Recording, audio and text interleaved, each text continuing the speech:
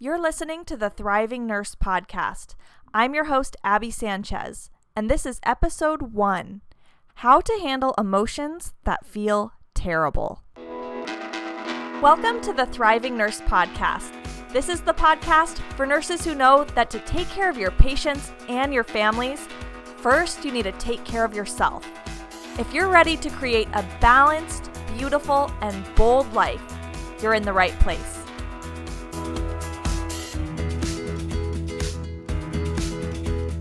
Hey everybody, welcome to the podcast. Thanks for coming to hang out with me for this first episode. If I sound a little out of breath, it's because I just got done busting out some serious dance moves with my baby girl. And I think I thoroughly exhausted her. I think I thoroughly exhausted us both, but she passed out in her crib before I even got out of the room. So hopefully she'll be napping long enough for me to crank out this episode of the podcast. Today we're going to be talking about how to handle negative emotions. Why do nurses need to be able to handle negative emotions? If you're asking the question, you're probably not a nurse. Because we all know that as nurses, we feel the whole range of emotions. We feel all the wonderful emotions. We feel gratitude and compassion and love and pride and all these great things. But we feel the other end of the spectrum too. We feel irritation and stress and overwhelm and disappointment and fear. We feel it all. So we need to be able to handle these negative emotions to know what to do with them. So that's what we're going to be talking about today. Before we jump into this episode, let me tell you a little bit about myself. My name's Abby Sanchez, and I'm a night shifter on a cardiac floor. I have been a nurse for just about 4 years, and before I went into nursing, I got a bachelor's degree in psychology. And so I love the work that I'm doing now as a wellness coach for nurses because I get to apply my nerdy passion for how the brain works with my current experience as a nurse. I know that as nurses, it's really hard to practice self-care. My morning exercise routine tends to look more like a circus act because I've got my toddler climbing on my back and my miniature Australian shepherd jumping on me trying to get a belly rub. So I get it. Sometimes we have the best of intentions, but even those things that we know we're supposed to do to practice self-care just don't happen. So what has worked for me is I love putting on a podcast when I'm driving around or folding laundry or doing dishes because then I can keep being productive, but I also feel like I'm learning and growing. And so if I'm getting to tag along with you while you're running some errands, then thanks for bringing me along with you and keep up the good work. All right, so let's jump into this week's episode. Today we're talking about how to handle all those negative emotions we feel. In our lives, we fear negative emotions. Have you noticed that? We try to avoid them at all costs by covering them up with short-term pleasures. I call this buffering. Let me explain what buffering is. So think about when you were in middle school. If you had a boy that you had a crush on and you wanted to hang out with him, but were kind of nervous. You didn't know if he liked you too, and it could be awkward, and so you'd convince your best friend to come along. In middle school, I was a professional buffer, or I think the other name for that is a third wheel. I would tag along with my best friend and the boy she liked to be kind of a cushion, to make things a little more comfortable for them, so they wouldn't have to feel that awkwardness. I just got to feel all the awkwardness as the third wheel. But we buffer in our lives all the time because we don't want to be alone with our negative emotions. So we try to bring something else into the mix. We find quick fixes, things that we can do to distract us or cover up that uncomfortable emotion. And that is what I call buffering. And there's a ton of buffers in our society. Think about social media, right? Even if it's just feeling that discomfort of being bored, then you get on Facebook. Or like if you get on the elevator and a stranger gets in, then you're like, ooh, this is kind of awkward. I'll just pull out my phone, right? That's a little buffer. There are bigger buffers, pornography or alcohol, those things that help us escape. One of my favorite buffers is sugar, particularly in the form of Ben & Jerry's half-baked ice cream. My husband and I, he's actually a nurse too, and we work on the same unit, and before we had our baby, we used to work the same shifts. And so if we had a really rough night, then when we were walking out the door in the morning, because we're both night shifters, we'd be walking out the door in the morning and we'd look at each other and be like, it's a donut day. And so we'd go to our favorite donut place, Richard's Donuts, and get one of their incredible apple fritters. We were buffering. We were using that burst of dopamine that you get when you eat sugar. It floods your brain and feels real good, to cover up the discomfort of stress and overwhelm and irritation from our difficult shift. And I'm not saying that we should avoid anything pleasurable or feel guilty for wanting to have fun. I'm all about having fun. That's not the thing. The problem is when we're seeking those quick fixes because we're afraid of experiencing our emotions, and those quick fixes are causing long-term harm. They're taking us further away from our goals and who we want to be.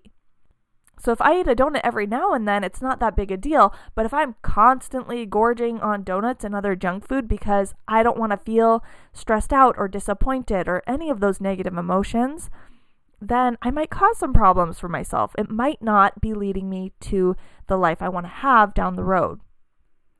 So that's the problem with buffers, is they give us an easy out, but they ultimately don't create the life we want.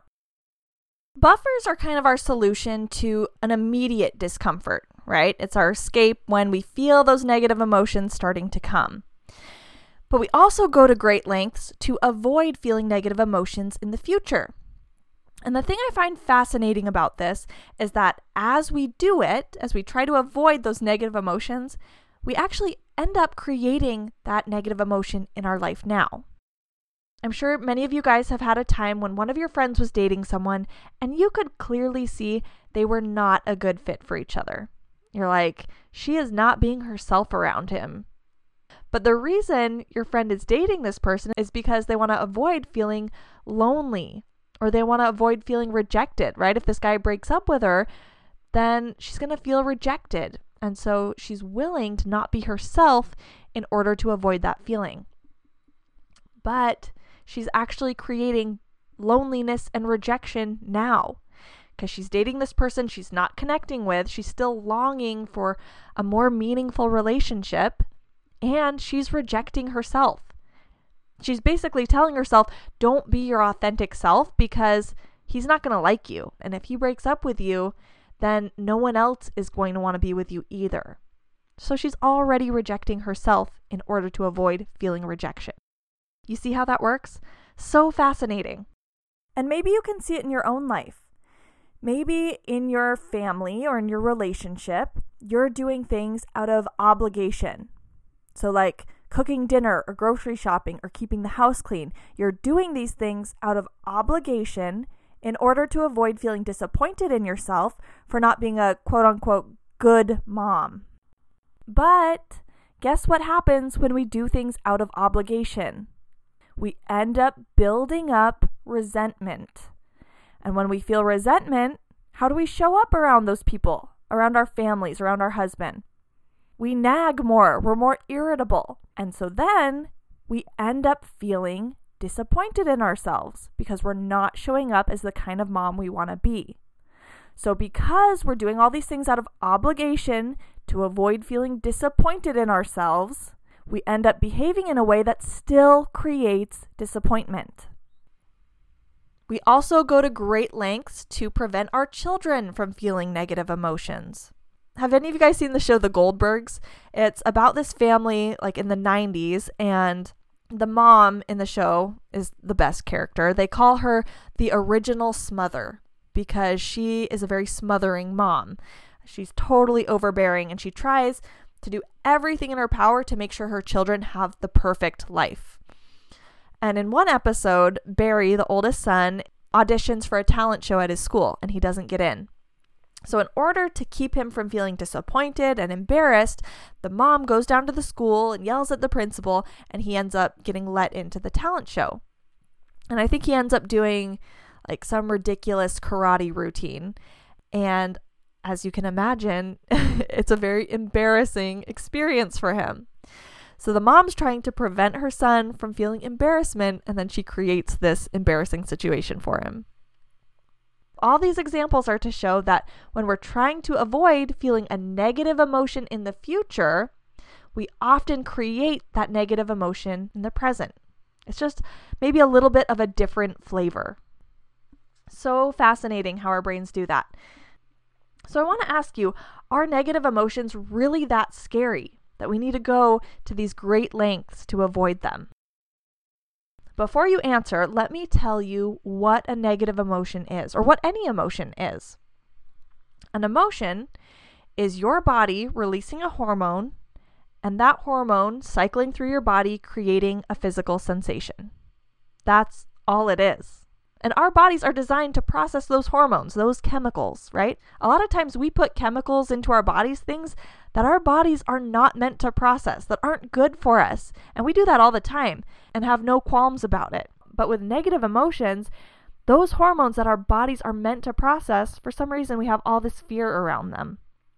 But when I think about it that way, when I'm like, all this is my body releasing a hormone and feeling some physiological sensations, some vibrations in my body, then I'm like, we're all getting scammed. Like, this isn't that scary.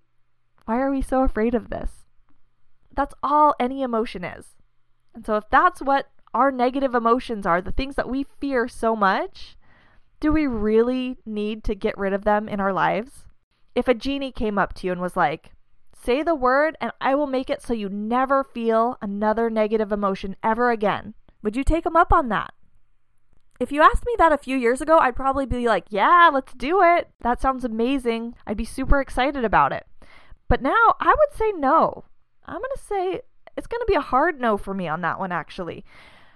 Because I think one of the beautiful things about life is experiencing the whole range of emotions. Not just the positive ones. I think the contrast is what makes our lives beautiful. Imagine an artist, if they had a big white canvas, just like pristine, fresh canvas, and they had this idea of what they wanted to paint on it, this beautiful thing, but all they had was white paint. No matter how skilled they are, they're not going to be able to create that picture. And of course, they want the white. They want to be able to use white, but they also want yellow and fuchsia and pretty pastels. And not only that, but they want black. They want puke green sometimes. They want the whole spectrum. And that's how I think of our emotions in our lives is, yeah, we want the ones that feel good, but having the contrast is what makes our lives beautiful and interesting. I love the way Brooke Castillo teaches this concept. She teaches that our lives are supposed to be 50% positive emotion and 50% negative emotion. And to me, that is a huge relief. Because I think part of the fear around negative emotions is we think they're a signal that something has gone wrong in our life. We're like, uh-oh, I'm feeling discouraged. Something's wrong. My life is broken. I need to fix it. So then we go buffer, right? But if we just know that our lives are supposed to be 50-50, then it's like, oh, this is just part of that 50%. This is just the time in my life when I feel irritated. It's all good. And we talk about emotional balance all the time. We're like, oh, I want to feel emotional balance. But we're totally lying when we say that. If we truly wanted emotional balance, we would have already subscribed to that 50-50 rule. Because that's balance, right? 50% good, 50% bad. But that's not what we're saying we really want. What we want is maybe 80-20. 80% of the time, we want to feel good and happy and comfortable. And we know that we can't always feel that way, but if we could just take 20% uncomfortable emotions, we'd really prefer that. That's not balance, my friends. Balance is 50-50. If you can embrace that, then when you're feeling those negative emotions, you won't have to fear them. It'll be like, okay, this is just that time. This is that 50% of my life that feels a little uncomfortable. And I think that is a beautiful thing. And the cool thing is with the 50-50 rule is that you can choose a lot of what you want in that negative 50%, that uncomfortable 50%, I should say. It doesn't have to be negative. It can be uncomfortable, but maybe it's pushing you to grow. Maybe you're challenging yourself or stretching yourself to achieve a goal. Are any of you guys long distance runners? I am not. I ran a half marathon several years ago, and it'd be cool to do more. I want to, but I'm not the type of person who loves running just to run.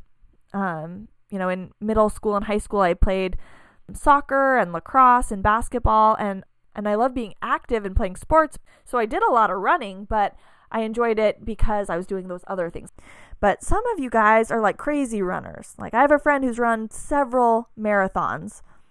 And running a marathon, that's a huge accomplishment. Like that's so awesome.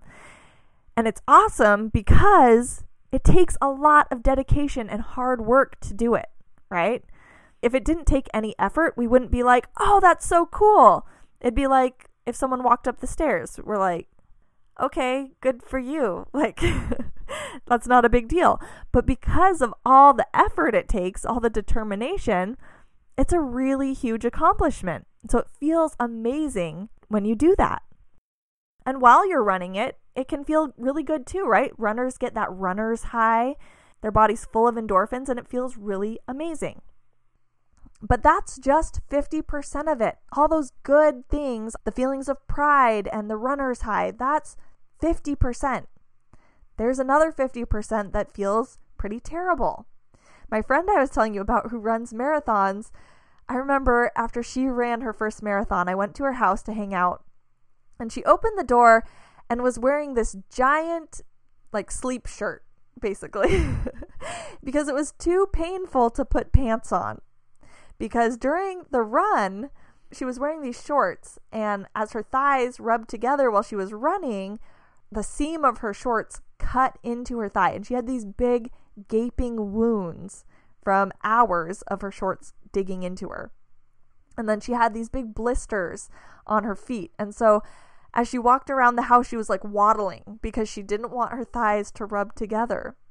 It was so pitiful. I love you, Mal, and I'm so impressed by your athletic abilities, but it was pretty pitiful, right? That was definitely part of that 50%, that negative 50% of running a marathon.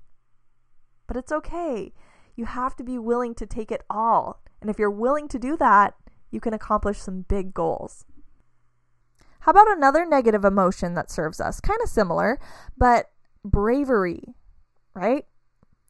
If you didn't have an element of fear, then it wouldn't be bravery. It'd just be doing something. I don't know what it would be. It wouldn't be bravery, though. It takes fear to have bravery and courage. And those emotions can serve us very well in our lives. Think back to when you were a new nurse, or even now, if you maybe have a doctor that isn't very open to you advocating for your patients, sometimes it takes some bravery to speak up and be like, hey, this patient needs some help. We need to do something different. I had an experience when I was first starting out as a nurse. It was just about change of shift, and I went in to do one last round on my patients. And I went into one of the patients' rooms, and she was just off. I couldn't quite figure out what was going on, but I was like, something's not right here. And I called a rapid response. So everyone came, the lab, the respiratory therapist, the doctor, the house supervisor, everyone was there. And the doctor came in, asked me what was going on. And I struggled to articulate my concerns. So the doctor walked over to the patient and plopped his stethoscope down on her chest and kind of rolled his eyes as he was doing it. And then he walked out the door and walked past the house supervisor and looked at him and said, "Looks like someone needs to go back to nursing school." I was mortified. It had taken a lot of courage for me to call that rapid response. And I was totally embarrassed that I didn't articulate my concerns very well. But in order to cover himself, that doctor ordered some labs and some different things. And turned out that patient had bilateral PEs and ended up going to the ICU. Even if that hadn't been the case, even if everything was totally fine, I'm glad I had that bravery to speak up when I felt off about something. I could have very easily chosen comfort. I could have just given report and gone home, but that would have been nagging at me. I would have been wondering, Should I have said something? Is everything okay? And so I would rather have the discomfort of putting myself out there and being willing to be embarrassed and have that courage instead of staying silent and have the discomfort of regret, right? So what I'm saying is you can choose with that 50%. Do you want the discomfort of action or the discomfort of inaction? What do you want to choose for your uncomfortable 50%? Because it's going to be 50-50 either way. And you can't choose all of it, right? Like, a lot of things happen in our lives that are outside our control. Different circumstances that come up and aren't what we would have chosen for ourselves. But negative emotion can still be very useful in these situations. I think the best example is grief. That's such a useful emotion and it feels terrible. It feels so bad, right? But it's such an important part of our process to be able to work through those difficult experiences.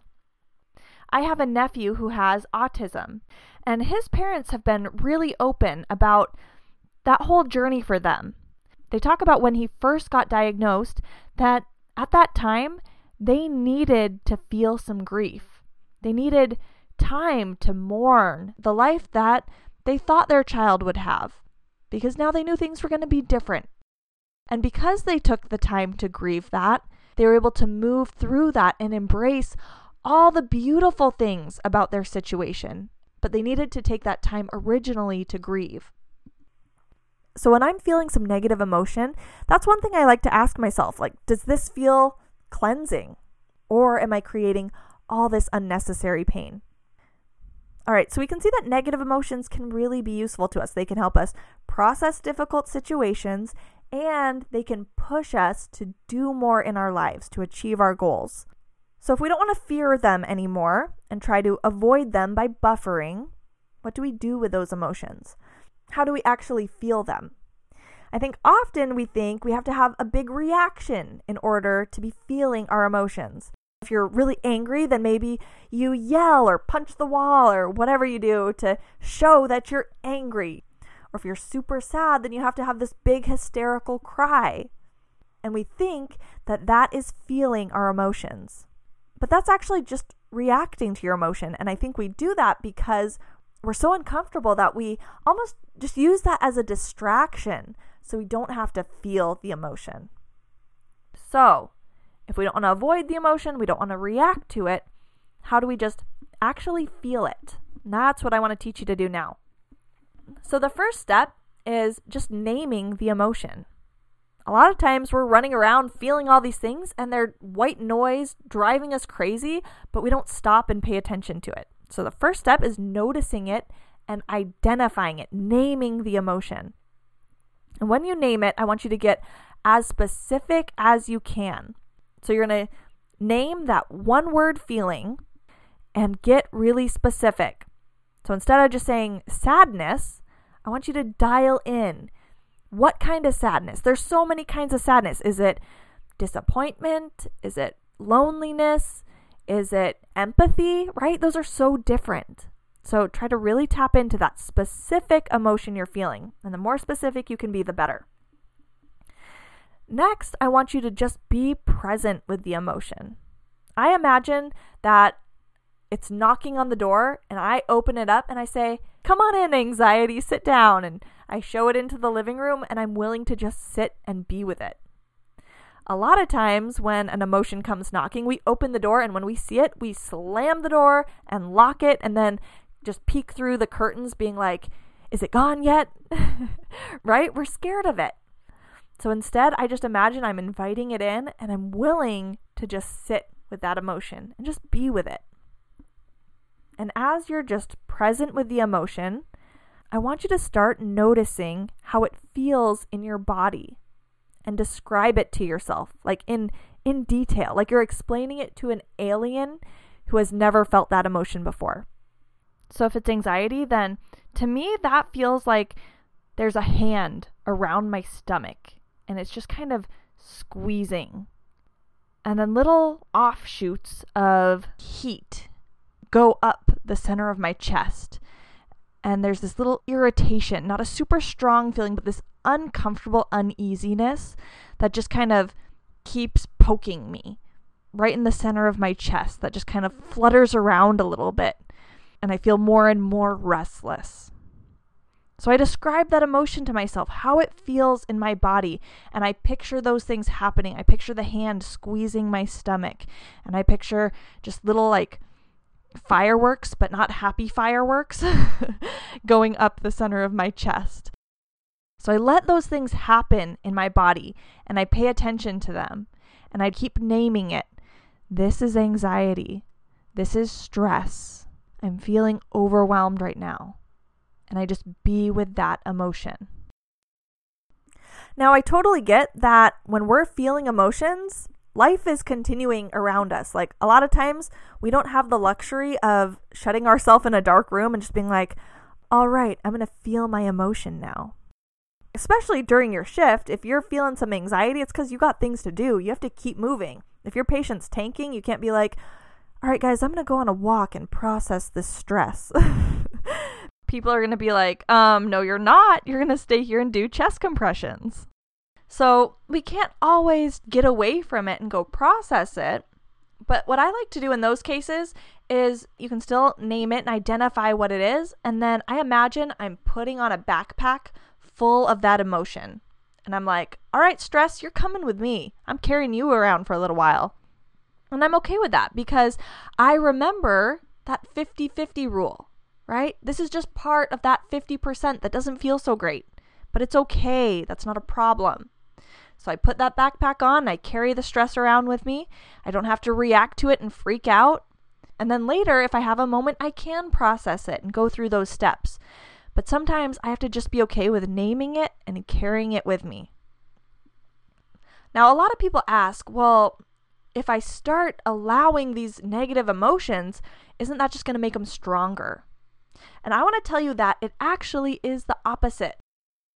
Imagine you're on the phone and your child is trying to tell you something. And they're like, Mom, Mom. And you just kind of push them away and they're like, shh, I'm on the phone. And you keep talking.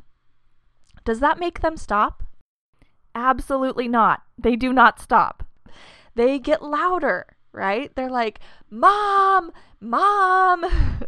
Until you put down the phone and they're like, hey, I'm on the phone right now. Did you need something? And they're like, yeah, Mom, look, I tied my shoe. And you're like, awesome. Now go play. And then you can get back to your phone call. And that's totally what our brains and what our bodies do. They're like, I'm giving you this emotion for a reason. Pay attention to it. And if we push it away, then it gets louder. It builds up. But if we acknowledge it, then our body can process it and can be like, okay, we're good now. I also like to think of it as a beach ball. Like if you're in the pool and you hold a beach ball underwater, then when you let go, it's going to pop up and explode through the surface, right? But if you just set a beach ball on top of the water, then it just kind of bobs around a little bit. And that's totally what our emotions do. When we try to push them down and resist them, then eventually they explode. But if we just bring them to the surface, they don't do a whole lot. It's not that big a deal. And the cool thing is that as you practice feeling your emotions, then you really start to see that emotions aren't scary.